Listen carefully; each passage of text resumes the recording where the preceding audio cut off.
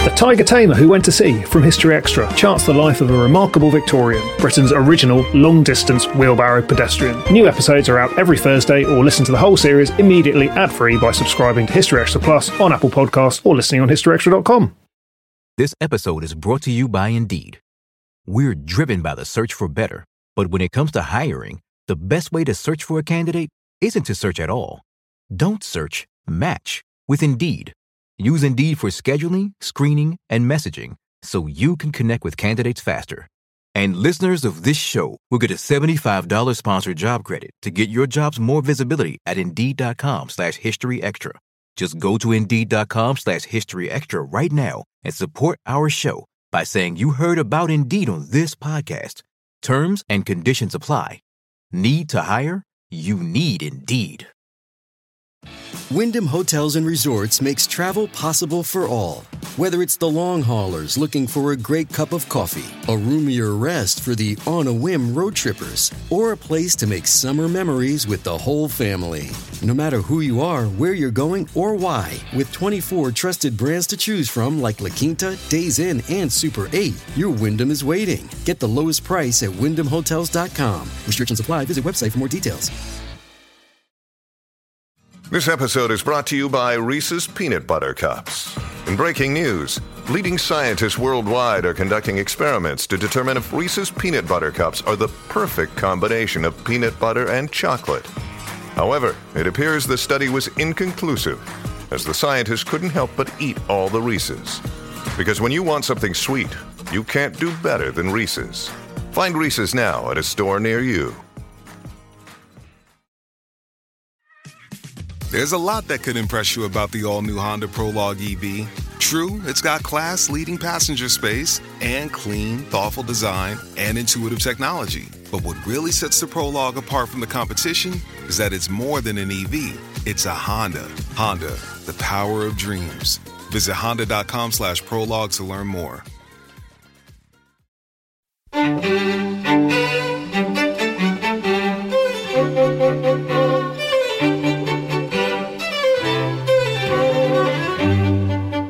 And welcome to the History Extra podcast from BBC History Magazine.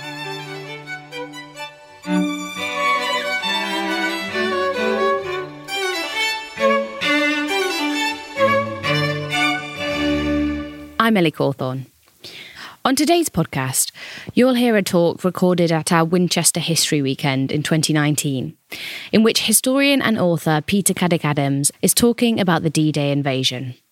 Well, ladies and gentlemen, thank you very much for joining me on a very grim evening of D-Day weather proportions. In many ways, this was the most difficult book I've ever found to write because I thought I knew the D-Day story backwards. And when I came to research the story behind D-Day, I found there was a huge hinterland that many people didn't know about, and certainly not me. And if I didn't know about it, most of the rest of the world didn't either. And that was the training and the preparation. And that is really what made the Normandy invasion so successful. So that's really the story of my talk tonight, and really the sort of comments that I want to dwell around. Could it have failed? And if so, what might have made it fail? And it is, of course, the singular campaign that we tend to associate with the Second World War in Europe. Beginning on one day, but it leads right through, of course, until the 8th of May 1945. So we can say that there were 36,525 days in the 20th century, and of those, perhaps no more was more significant than the invasion of Normandy.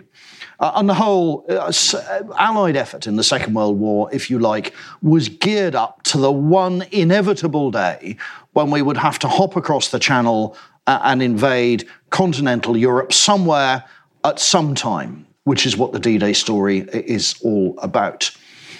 This afternoon, I was reading some correspondence with American colleagues, and Charlie Schultz, who wrote the Peanuts series, syndicated all around the world, Snoopy and Peanuts, took part in the Second World War, took part in the Normandy invasion, and always said, as far as he was concerned, it was the most important day of the 20th century. So there you are, the world according to Snoopy and Charlie Brown. But the figures are awesome when you think of how small the UK armed forces are today. And of course, there's this massive misnomer that D-Day was completely dominated by the Americans. In a way, it's Britain's last hurrah. And the figures are remarkably even when we're talking about the number of land forces deposited from the sea or by air into France.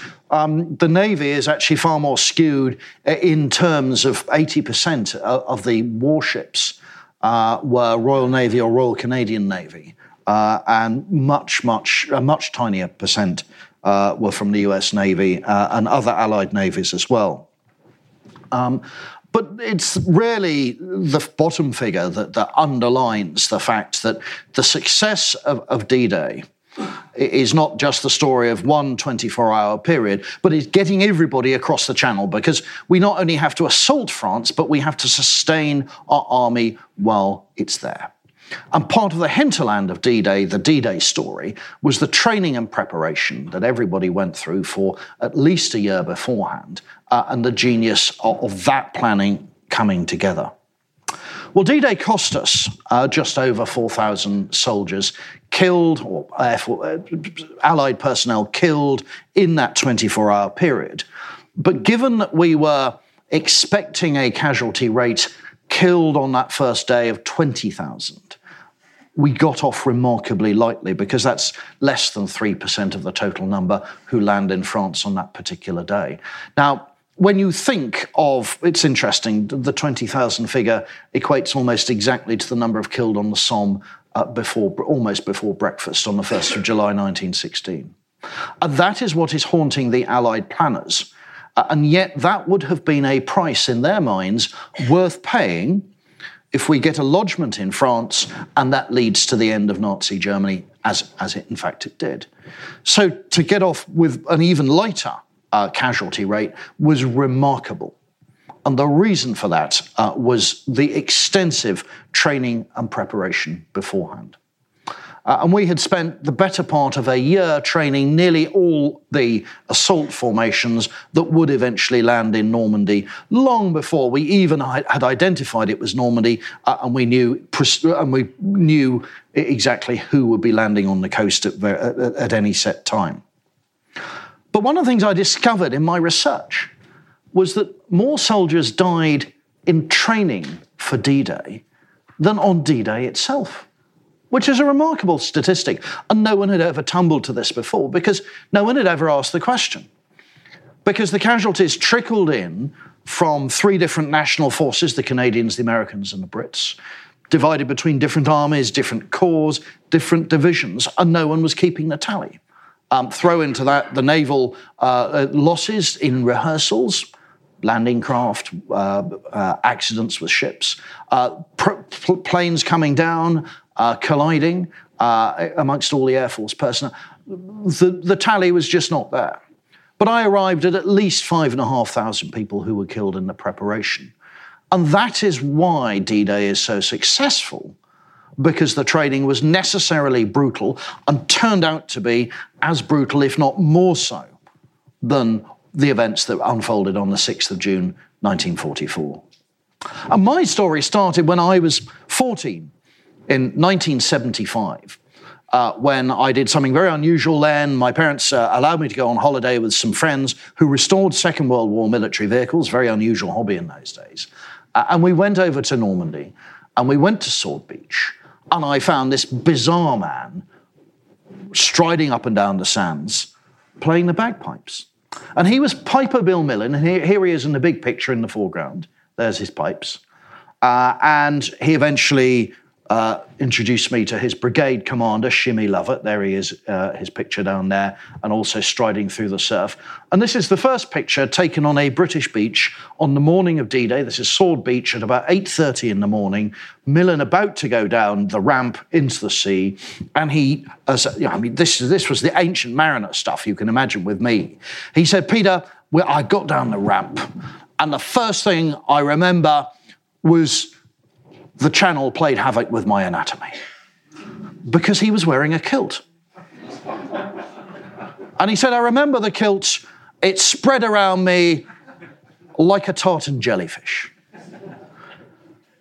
But Lovat earlier in the year had said, Millin, you're going to come and invade Normandy with me, and I want you to bring your bagpipes and play us ashore. And Millin, then 19.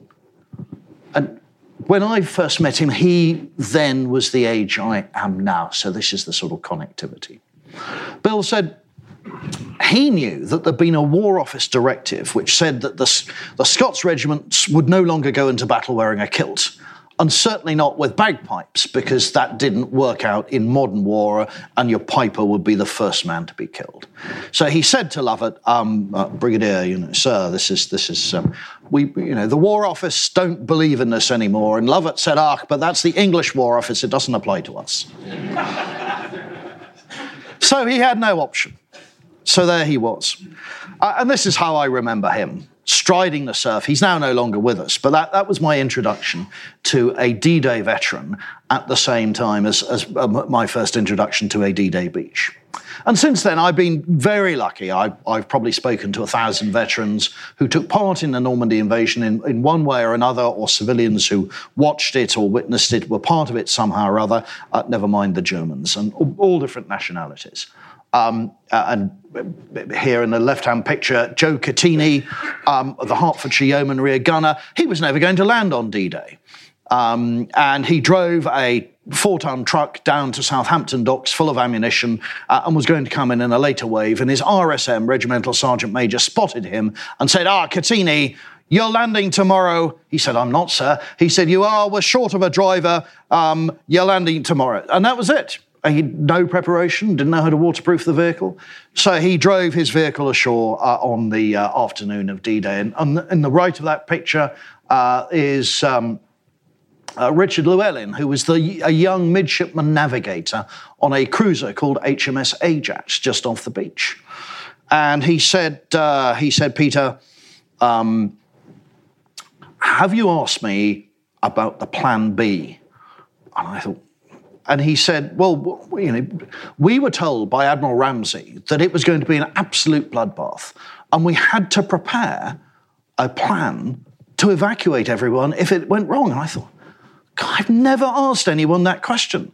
We just make the assumption that D-Day is going to be so successful. I've never sat down with veterans and said, what was the plan if it all went wrong? And I said to Richard, what was it? And he said, we were told we would bring the cruiser in as close as possible so that the keel would be bumping into the sand. We'd lower all the boats and the rafts. We'd get as many people back off the beaches onto the ship, engaging with the Germans, and we'd head back to England. And of course, Admiral Ramsay, who had issued those orders, had been in charge of the Dunkirk evacuation in 1940 and knew exactly what he was about. So it just shows you, I've been a professional military historian for 20 years, and my business has been with soldiers either wearing uniform or interviewing them, and I'd never got round to asking the right question to get that particular piece of information. At the top, the French get left out of the picture. This is Jean Jam, who actually became a naturalised Brit after the war and is now John Jam. But at age 16, in 1944, his schoolmaster said, what are you doing in the summer holidays, Jam? And Jean said, I'm not sure. And he said, you're coming to the forest, you're going to join us in the woods. And that can only have one connotation, which is you're going to join the resistance. So he found himself in the woods with the partisans in the summer of 1944, and one day, armed with a pistol, he came across 2 German officers and took them prisoner and marched them back to their camp. And as a 16-year-old taking 2 German officers prisoner with a pistol, he was awarded a Croix de Guerre, awarded personally by Charles de Gaulle. Wonderful story. He's still with us. And down here, Gunther Hahn, 21st Panzer Division. Now, he'd been awarded a Knight's Cross personally by Rommel in the Western Desert. And I said, so, what's the story with the Knight's Cross, Gunther? And he said, well, I was manning an anti-tank gun, and we shot a lot of British tanks up. But I didn't deserve the medal. And I said, why? And he said, well, I wasn't firing the gun. I wasn't in charge of the gun. We had an NCO for that. I wasn't part of the gun. I was the youngest, so I brought the ammunition up to the gun. But because I was the youngest, I was 19 at the time, it was very good propaganda, so they gave me the medal. It just shows you, the German propaganda machine at work. And he said, well, I was just behind the beach on D-Day with my divisional commander, General Feutinger. Now, he was a complete loss. He was an appalling military commander, good Nazi, bad soldier, used to spend all of his time in Paris with his mistress. And he was an appalling soldier, but he liked to surround himself with heroes to cover up his own flaws and shortcomings. And that's why that division had such a high number of Knight's Cross winners within it. So all these insights were absolutely fascinating, and it just shows you really got to, while they're around, talk to those who were part of this great story. But our story goes back not to the 5th of June, which is where most of the books begin. Our story goes back right to 1940, because this is where the seeds are on the realization that we will one day need to cross the Channel and enter France again. And on the 18th of June, 1940, well, the 18th of June of any year, all the Brits in the audience will go, that's Waterloo Day, hooray, can I have a hooray? Hooray!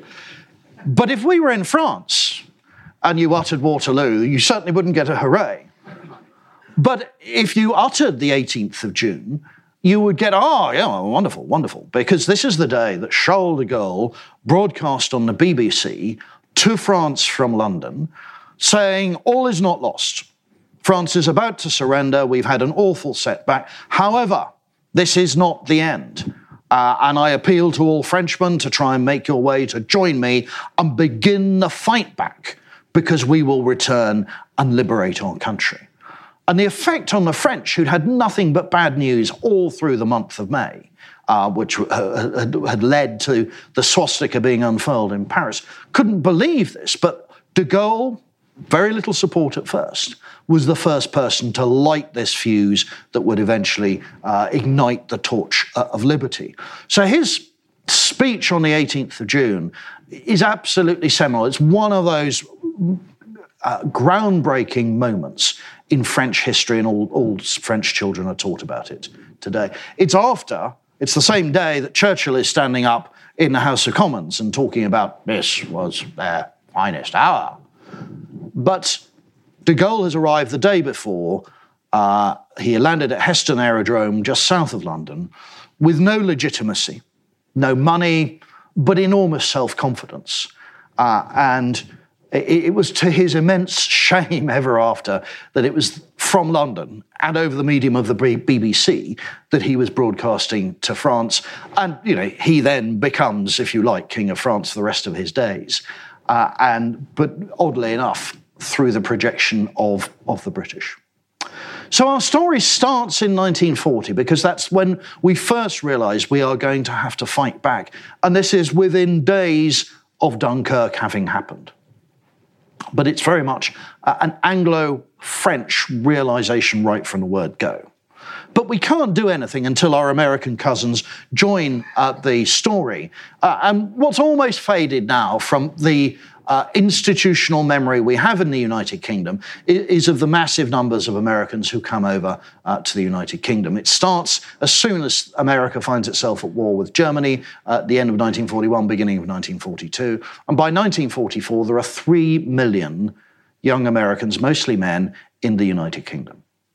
And even more than that, passed through the United Kingdom during the Second World War. That's what the special relationship is all about. It's less military and it's far more social. And initially, it's mostly in East Anglia where they congregate. This is members of the 8th Air Force, and East Anglia becomes the cannon's mouth where all the bombers go off to raid Germany. But by 1944, counties like Hampshire and Wiltshire, every 10th person is American, and sometimes more than that. Because so many of our young men in the Second World War by 1944 are all themselves out of the country, fighting in the Mediterranean, in Burma, fighting with the Royal Navy, deployed elsewhere with the RAF or the Merchant Navy. So many of our young men are away. And that meant that of the population of young men in the United Kingdom between 18 and 40 during the war years, 18% are Americans. And that's just faded from memory. Go back 10, 20 years, and a lot of people would remember seeing the Americans, forming friendships with them camping at the bottom of people's drives, being billeted on them. But that's almost sort of faded. But many ties remained after the war, with families staying in touch with the Yanks billeted on them. Well, once the Americans are here, and that, if you like, is a blank check to the endeavour that will begin to unfurl that we now know as the Normandy invasion, we can assemble the command team. And the command team is only announced to the world in February 1944, 1st of February, here it is. You've all seen versions of this well-known picture with the senior commanders, Bradley, the American, Admiral Ramsey, Supreme Naval Commander, Tedder, who's deputy to Eisenhower, who's the Supreme Commander, but Montgomery thinks he's the Supreme Commander. Lee Mallory, Supreme Air Component Commander, and Bedell Smith, who is the Chief of Staff. And there they are assembled in Norfolk House, which is in St. James's Square. Very forlorn at the moment, looking because it's empty, but the plaque proudly on the front door saying this is where Normandy was planned and executed from. And eventually their staff, any idea amongst you how large the staff of these guys were once the Normandy invasion gets underway? A few dozen, a few hundred? 5,000? A couple of thousand? SHAEF, by 1940, by when they move over to France, at the end of the summer of 1944, numbers 20,000 people. The only place they can go is Versailles because there is nowhere else that's large enough. In fact, the French refer to them as the Société des Hôteliers Alliés en France, SHAEF, the Society of Allied Hoteliers en France, because there is just so many of them. And that's how you keep a coalition operation show on the road of the size of the Allied invasion of Normandy. So this is the tip of a very, very big iceberg indeed. And the most important part in the lead-up, and certainly in terms of getting them across the channel and then sustaining them, is the Naval Component Commander, Admiral Ramsey. And for my money, he's one of the unsung heroes. Well, here's his operations orders, the first draft, which comes out on the 10th of April, 1944. It's 4 inches thick. It numbers 1,400 pages. It's slightly longer than my version of my history, which just shows you're getting value for money, word for word. But this is because Ramsey is the surest hand in the world at managing huge armadas of small boats and getting them to do something in a coordinated fashion for warlike purposes. Admiral Ramsey had been Vice Admiral Dover in 1940 and was in charge of what became Operation Dynamo, the evacuation from Dunkirk, for which he's knighted. He oversees Operation Torch, which is the Allied landings in North Africa in 1942, the invasion of Sicily in 1943, and he is the man.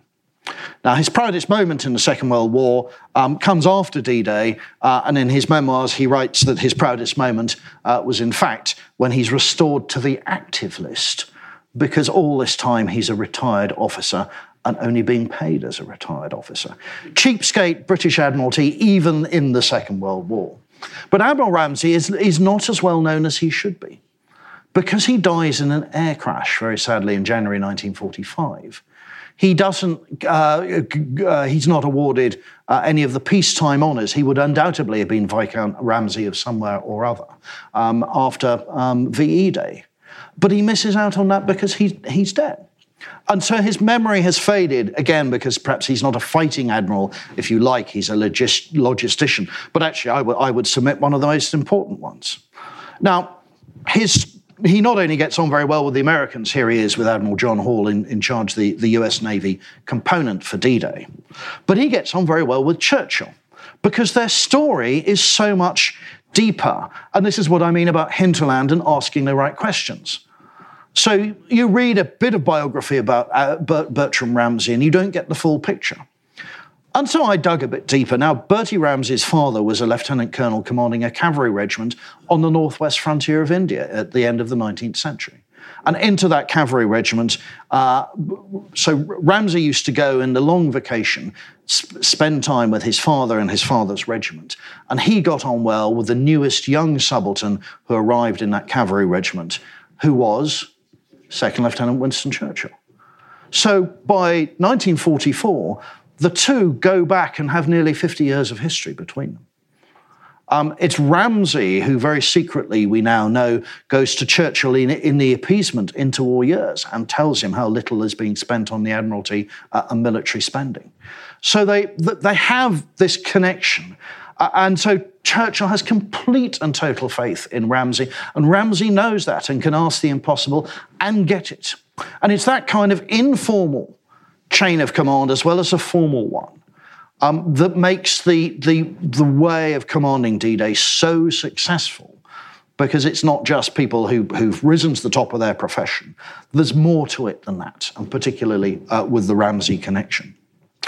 Well, D-Day is fraught, as I've said, the preparation for D-Day is fraught with casualties. And an illustration of this is at Studland Bay on the 4th of April 1944, in a special bunker built for all the high-ups to witness the first major exercise of assaulting England in preparation for France. And so large numbers of troops and aircraft fire with live ammunition against the coast. This is Studland, Swanage area, and His Majesty King George VI, Winston Churchill, Eisenhower, Ramsay, they're all in this specially built observation post. It's still there. And at the end, unleashed are the swimming tanks. Now, this is a device specially devised for D-Day. These were the original training tanks that the 4th, 7th Dragoon Guards used. By D-Day, they're actually using Sherman tanks. But into the water rumble these tanks. And then the sea state suddenly changes. And in a flash, 6 tanks have gone down with their crews. And it's just, a minor blip, you might say, but this kind of drain is happening every single day. And the thing about that particular day, the 4th of April, is the Air Force are undertaking Operation Dream, which is where the airborne forces are rehearsing with gliders towed through the skies. And a Sterling bomber catches a tree, cartwheels into the ground, killing all 7 on board. But also the Horsa glider it was towing comes down as well, killing all 28 on board. And that's just one day, 2 separate incidents. And this is happening throughout the Canadian and the US forces. Now, this isn't deliberate wastage. People are training hard, but the parameters of what's acceptable, what's not, of pushing the envelope in terms of danger is much, much more extreme, because this is the Second World War and we have got to make D-Day work, and you only have one shot at it. And this is all about removing Nazi Germany. So the odds are so high that you just push. And you are bound to get setbacks like this. But as I say, the justification we can now look at from 75 years later is that kept the D-Day casualties incredibly low and really helped to make the whole thing succeed in the first place. This episode is brought to you by Indeed. We're driven by the search for better, but when it comes to hiring, the best way to search for a candidate isn't to search at all. Don't search, match with Indeed. Use Indeed for scheduling, screening, and messaging so you can connect with candidates faster.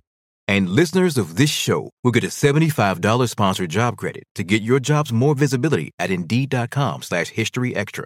Just go to Indeed.com/HistoryExtra right now and support our show by saying you heard about Indeed on this podcast. Terms and conditions apply. Need to hire? You need Indeed. This episode is brought to you by Reese's Peanut Butter Cups. In breaking news, leading scientists worldwide are conducting experiments to determine if Reese's Peanut Butter Cups are the perfect combination of peanut butter and chocolate. However, it appears the study was inconclusive, as the scientists couldn't help but eat all the Reese's. Because when you want something sweet, You can't do better than Reese's. Find Reese's now at a store near you. Now, you also have to be prepared for the unexpected. And in 1943, no one really noticed the arrival of Ferdinand Mischke's book on paratroops. Now, he is a military theorist. He's a young Czech officer attached to the Free French Forces. Wasn't involved in the D-Day planning at all. He's already written a book about Blitzkrieg, the theory of how it works. And in 1943, he publishes Paratroops, which is all about the theory of what airborne forces have done in the Second World War to date and how they might speculatively be used in the future. And on page 43, he throws up a map of an unnamed piece of coastline onto which you might graft 3 paratrooper divisions accompanied by a seaborne assault, and no one took any notice until the beginning of 1944 when, that's the Normandy coastline, there's the Cherbourg Peninsula. Those are where our 3 divisions are going to land. That's where the seaborne assault is going to happen. How could he possibly know this? And he didn't. He guessed. He speculated. But what do you do about the coppers that have gone to neutral Spain and Portugal and Sweden and Switzerland? You can't recall the books because that will just draw attention to the fact. So what happens is we have to descend by glider and drop in by parachute and hope there's not a welcoming party there. Unfortunately, there isn't, because the German defence attachés were more keen on their cognac and their Calvados than buying books. But it's that sort of sheer element of coincidence, beloved of novelists, but of course it never happens in real life, does it? But it did. So much of our D-Day story takes part, or the preparations, takes part on the Devon coast around Slapton Sands. Long stretch of coast in South Devon. And the reason for it is because this long stretch of beach replicates very much the appearance of Omaha Beach, which is where American 5 Corps will land on June the 6th, or D-Day, whenever it's going to be. But the salt marsh behind Slapton Lay also replicates the flooded areas behind Utah Beach, where 7 Corps will arrive. So both beach forces rehearse on the same stretch of coast on alternate weeks. And this is the scene of the most famous D-Day disaster that everyone does know about. This is Exercise Tiger at the end of April, when the guys going to Utah Beach do their final rehearsal. This is the whole of 7 Corps on Slapton. And on their way there, some German motor torpedo boats have come across the channel, not realizing what they've stumbled over. They think this is just a coastal convoy, loose a lot of torpedoes, expend a lot of ammunition, sink a lot of landing craft, and nearly 1,000 Americans are killed. Now, the security lockdown, because this is so close to D-Day, is incredibly intense. And ever since, there have been all sorts of sort of conspiracy theories about why the lockdown happened and is this concealing something even more? I mean, but given that this is 6 weeks away from D-Day, of course, the operational security angle is extremely important. We can't let the Germans know what damage they actually caused. They sink 3 large landing ship tanks. Our strategic reserve is 3, so that's just gone. Any other damage or accident will start to imperil the landing fleet because we've now lost our reserves, who in terms of numbers, have just been sunk. But you know, how is this going to affect morale? And more importantly, there were 6 American officers who had the real D-Day plans on them who were posted as missing.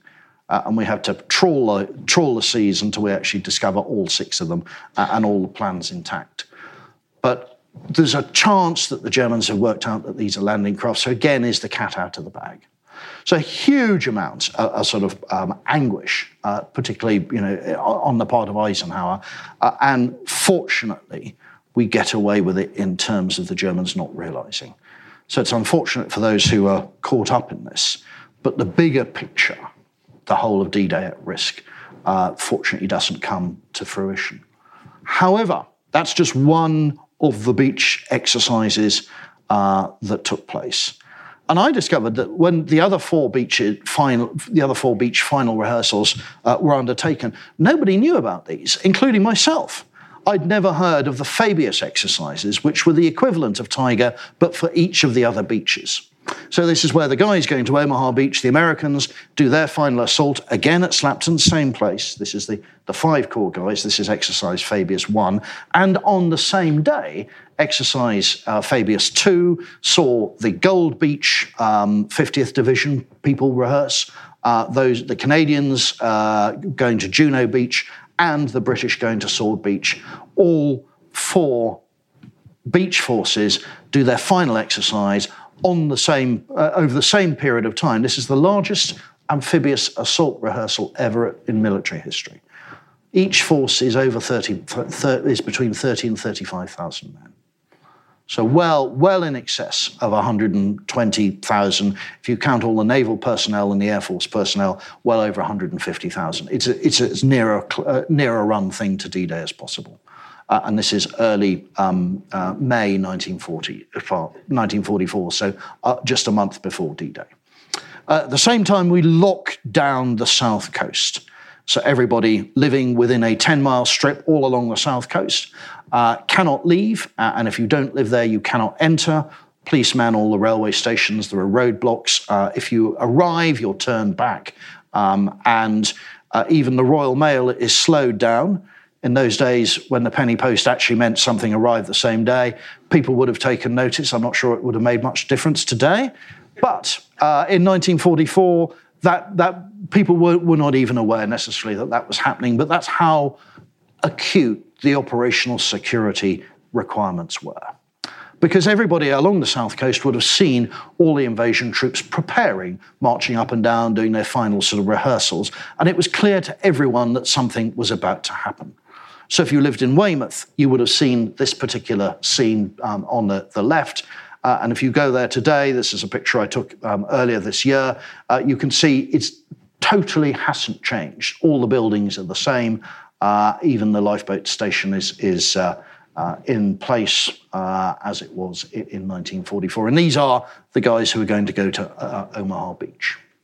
And around the corner on the Esplanade in Weymouth, Dorothy's Tea Rooms is still in business. And these are Colonel Rudder's Rangers who are about to scale the Pointe du Hoc, going along the front to their landing craft. And the scene is completely unchanged today, apart from the palm trees. Now, the average age of the young men about to cross the Channel is 21 years old. They've all done some meaningful military training for at least the previous year, tough, hardened in battle, given everything they need and all the equipment.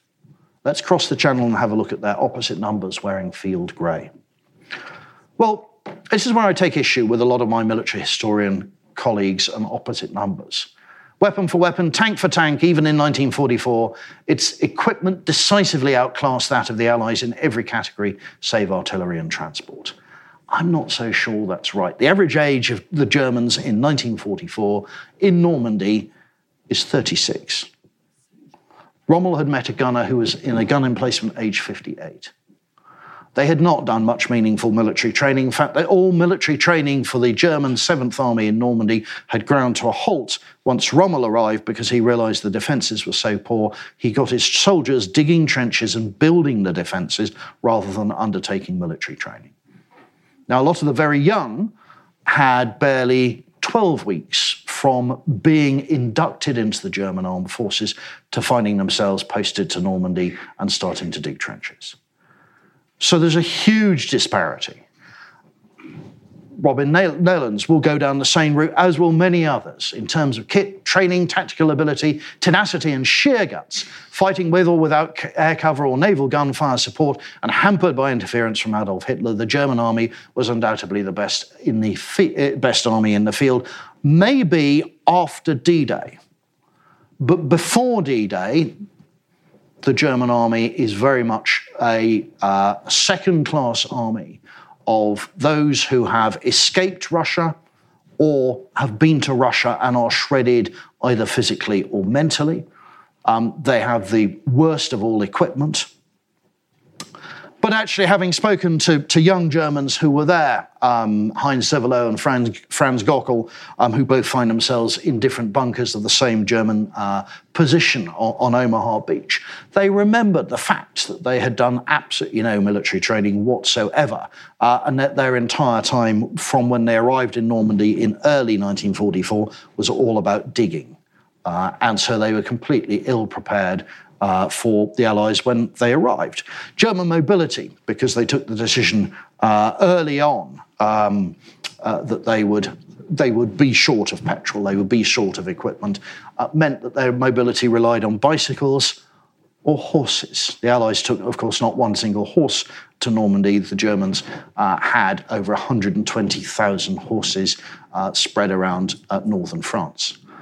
Because they were short of petrol, and because the Germans had such a low number of vehicles, even before the Second World War. If you go around the European countries, Germany had the lowest car ownership per head of population, which is completely at odds with the propaganda they've been feeding us. So most Germans don't know how to drive. So if you give them a vehicle, they can't even use it anyway, whereas most Germans are familiar with bicycles or horses. And although our understanding of their defences is big gun emplacements like this one on the left, the reality is this small two-man little concrete thing called a Tobruk is far more the reality of the German defences in Normandy, and they have no standardisation. Here's a position off Sword Beach, photographed just after the war, and illustrating the point that actually the Germans had over 250 different kinds of bunkers. They built any old how, and that doesn't make for the best use of your resources, because you want one modular standardized thing that you can just build and put in place. The other problem is that, as I've already alluded to, many Germans are very happy that they're not in Russia. The fact that this photograph is fuzzy illustrates my point very well. The chap on the left, I think, tells it all. His Normandy so far has been very, very comfortable because he's not in Russia. And the allure of Calvados, Armagnac, Bergerac and Beaune, this old man came rolling home, you can just see is appealing to this particular group of officers. There are the maps in the background of Normandy, but their minds are on other things, and you can probably understand why. Some of them have been billeted in France since 1940, and so their guard is down. And some of the Germans, 20% of the German 7th Army in Normandy, aren't even German. They're the waifs and strays from Russian prisoners of war camp who've recruited from as far away as Mongolia.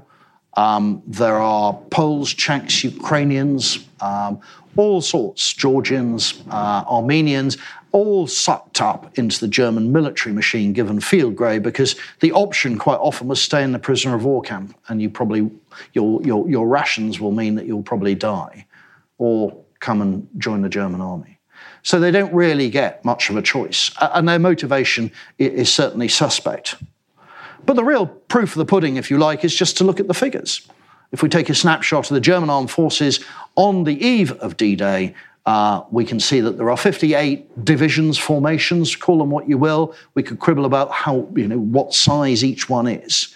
But we can compare that with the fact that 228 are elsewhere, mostly on the Eastern Front. So Berlin and Hitler's eyes are not on France, but are on elsewhere. The real sort of challenge to the Allies is actually the weather. So this photograph portrays the storm of February 1905, which shattered the Normandy coastline and hit all the sort of areas. Here it is at Arromanches, where the artificial harbour will be installed. Will hit all the areas where the invasion is going to happen. And this was worked out to be a once-in-a-40-year event. There had been a similar storm at the turn of the century, in the 1870s. And so these happen on a regular basis, about 40 years apart. So bingo, what's going to happen in 1944? So extremely nervous about this. So we know that D-Day is postponed because the weather is bad. Now, is bad going to equate to this? And that's the thing. And Eisenhower gets the message, actually, the storm is going to ameliorate, and we spot the fact that the weather is improving quicker than the Germans do. And so Eisenhower postpones D-Day by 24 hours, and we go on the 6th. But he could have postponed, thinking the weather was going to get worse, and could have postponed until the 17th, because that's the next time the tide and the moon and things like that, visibility would have been right. And the trouble is, had he done that, we would have landed everybody on the 17th. And on the 18th of June, impossible to predict, the worst storm of the century hit Normandy, which was even more ferocious than the storm of February 1905. So what would have happened? We would have landed everybody, the great day, 150,000 people, all the aircraft, all the armoured vehicles, all the naval vessels involved. We would have projected all of that force onto Normandy. The next day, the worst storm of the 20th century would have hit. Everybody would have been ashore, bottled up.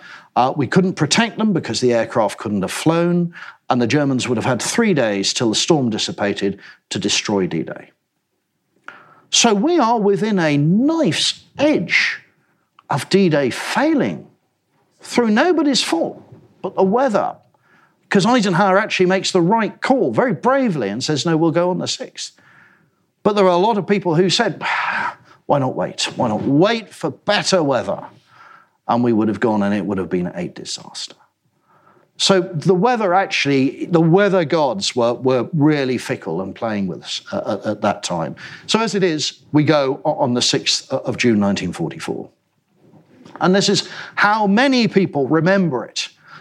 In Southampton, in Littlehampton on the south coast, there was a hospital dance going on, and Sister Brenda McBride remembered stepping out to cool herself down from the dance, and she saw hundreds of specks in the distance that multiplied into formations of planes. And soon the dance music was drowned out by waves of bombers, then troop carriers, some towing gliders that processed above. The noise grew deafening, the party was abandoned as our moon faces were upturned to the great V-shaped arrowheads made up of smaller arrowheads that stretched purposefully towards France. We all knew what it meant. Most of us would soon be following. And as the planes faded, a great drawn-out sigh went up, like the ah that follows a particularly good firework display. But I found that an incredibly emotional memoir from Sister McBride, who I spoke to a while ago, and she actually then wrote up her story. There was another young wren on the Isle of Wight who remembered she was walking back to her quarters about 11 o'clock at night. I'll never forget the sight. The whole sea was completely covered by craft of all shapes and sizes, all travelling to France. It was a bright night, so we could see very well, and it was a most impressive and rather frightening sight. We were told to sleep in our clothes that night. For a young girl, it was very exciting.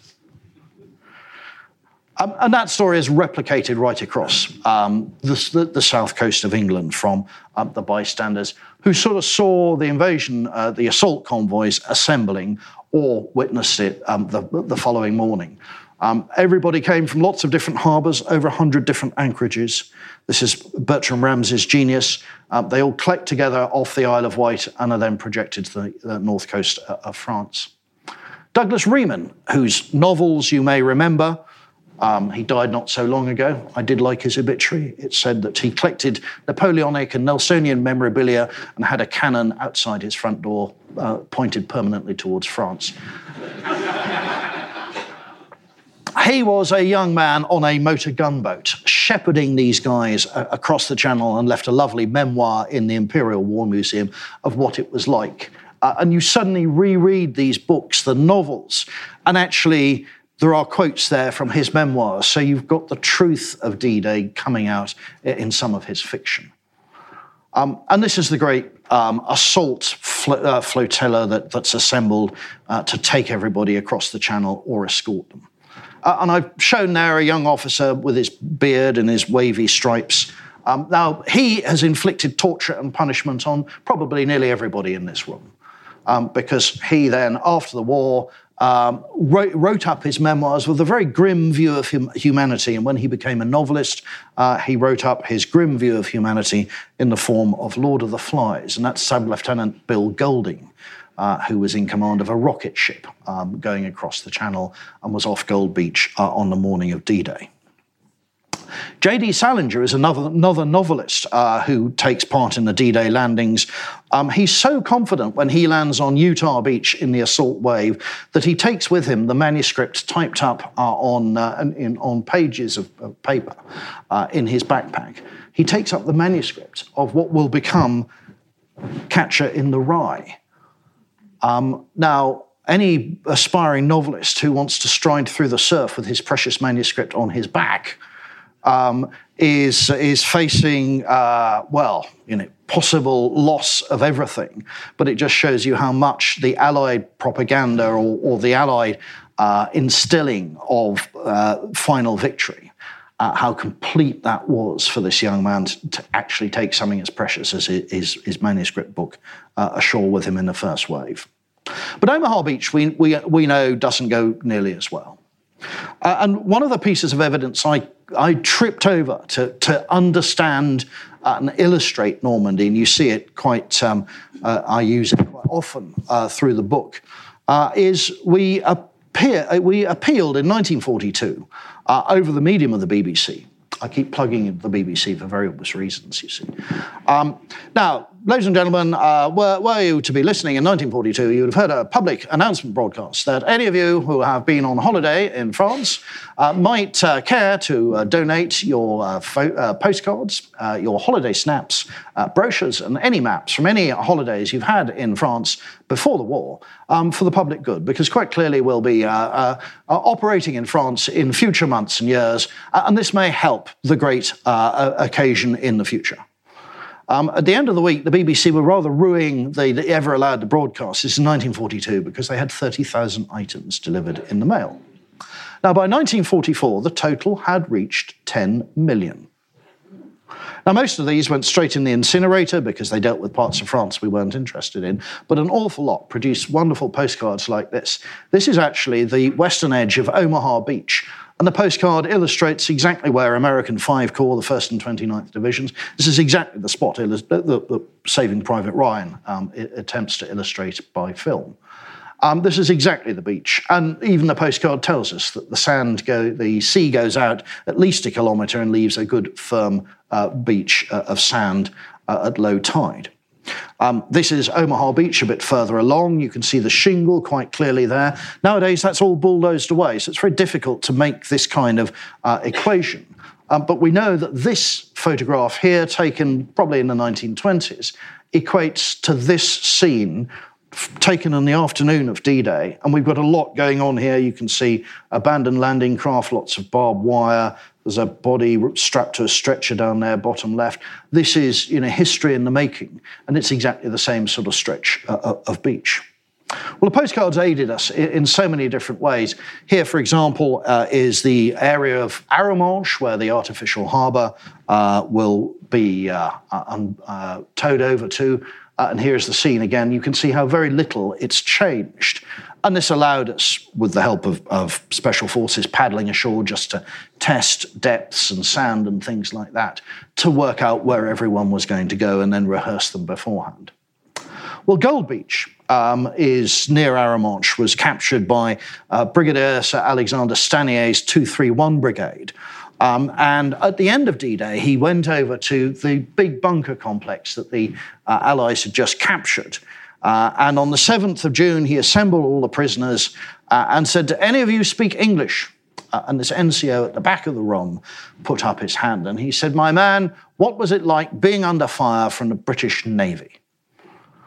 And the German NCO said, "Well, Herr General, it was a bit like being in a cocktail shaker." And this most amused General Stanier. So he said, "Oh, what do you know of cocktail shakers?" "Well, Herr General, I used to be head barman at the Savoy before all this war business began." A little further along, in the other brigade that also assaulted Gold Beach, Company Sergeant Major Stanley Hollis was awarded the only VC awarded on D-Day for his actions of bravery on 2 separate occasions. I didn't meet him because he died of a heart attack in the 1960s, but I met his company commander. And Ronnie Lofthouse, then a young major, was busy distributing contraceptives on the landing craft To which Stanley Hollis, "Oh, what's to do, sir? I mean, I thought we were fighting the Germans, not doing something else to them." And of course, the contraceptives were to put over the muzzle of all the weapons so that they didn't get damaged by seawater. But Hollis, in a bit of a huff, went to the front of the landing craft, got behind a machine gun and let off 2 whole magazines at a German bunker he'd spied on the beach that they were heading for. And when they stormed the beach, everyone else in the landing craft was most amused to see that he'd actually suppressed the local bus shelter, and it wasn't a bunker at all. But for the 50th anniversary, the Green Howards, which was his regiment, clubbed together by the bus shelter, which is a wonderful gesture. But the mayor of Vers-sur-Mer didn't quite understand what was required, so he had the bus shelter restored, all the bullet holes patched up, the whole thing repainted, which wasn't quite what the Green Howards had in mind. And they've spent the last 20 years taking it back to its war-torn state of 1944. Well, this very well illustrates the value of these picture postcards. This is Juno Beach, the Canadian beach at Bernières-sur-Mer, and apart from the French playing a game of boules, what you need to focus on are the 2 very distinct villas, one behind and one a bit further along, because these were where landing craft coxswain were told to aim for. And battalion COs were told, if you'll buy that, you're in exactly the right place.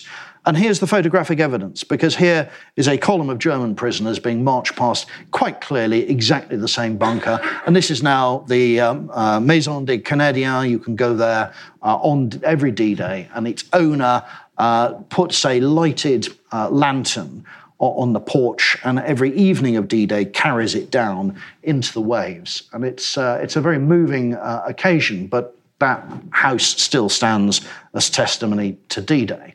And the other little villa that was on the left, here it is in another picture postcard, perhaps snapped before the First World War, Edwardian days. But here it is quite clearly a little war-torn. Now, this photograph was taken by a Canadian war photographer just past 12:30 on D-Day morning. You can see the troops coming ashore. Some have got bicycles. They've breached the seawall there. There's an armoured vehicle, Royal Engineers, in the lee of the villa, and there's a little assault bridge. You can see the men climbing up and over the seawall. It tells us so much. Well, one of the other people I met associated with D-Day was this chap. This is James Montgomery Dewan. His war lasted a little less than 24 hours. He was wounded by friendly fire on the evening of D-Day because he couldn't remember the password. Now, you all know him. You've all met him through the small screen. Because after the war, once one of the things friendly fire did was remove a finger. So he got a job as an actor. And by the 1960s, he used to grace our television screens midweek, every night for hundreds and hundreds of weeks, because he was Scotty from Star Trek. And when I went to a Star Trek convention, he looked at me and he said, "No one has ever been to a Star Trek convention without an interest in Star Trek. And you've come to ask me about my D-Day. Well done. That's remarkable detective work." And he signed the picture for me. And we had a great chat. So it just shows you, so many people involved. And we come back to Sword Beach. And this is somewhere we couldn't assault because we knew there was a German position there. And again, the postcard helped us understand this. And this, in fact, is the position that I showed you a little earlier on. And a little further along, it was this distinct house that dominated an avenue down to the beach. You could see the coast just in the distance there. And again, a British Sergeant Midgley at about midday took this picture of what is quite clearly the same building, and you can see the two merged together in the bottom left down there. And a little further along, just round the corner, this is where the first South Lancs landed. Their CO was killed, shot by a sniper. His regimental signals officer at his side, here he is, was later wounded, but saw his colonel killed, and ever after told his young son, Michael, who you can see in his arms, about the bravery of his colonel. And Michael is Lord Ashcroft, who's the world's foremost collector of Victoria Crosses, and the inspiration for his interest in military history came from the D-Day story of his colonel. And a little later on, a little further down the coast, is the statue of Bill Millin, with whom we started.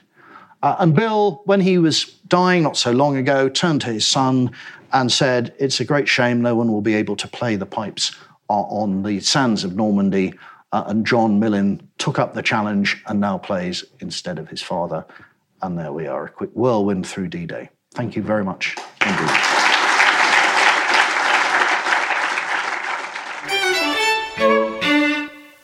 That was Peter Caddick-Adams speaking at our 2019 Winchester History Weekend. If you enjoyed this talk, we'll be running lectures from our History Weekends every Saturday on the podcast for the next few weeks. Thanks for listening. This podcast was produced by Ben Hewitt and Jack Bateman. Tune in tomorrow for another of our Everything You Wanted to Know podcasts on the Spanish Civil War.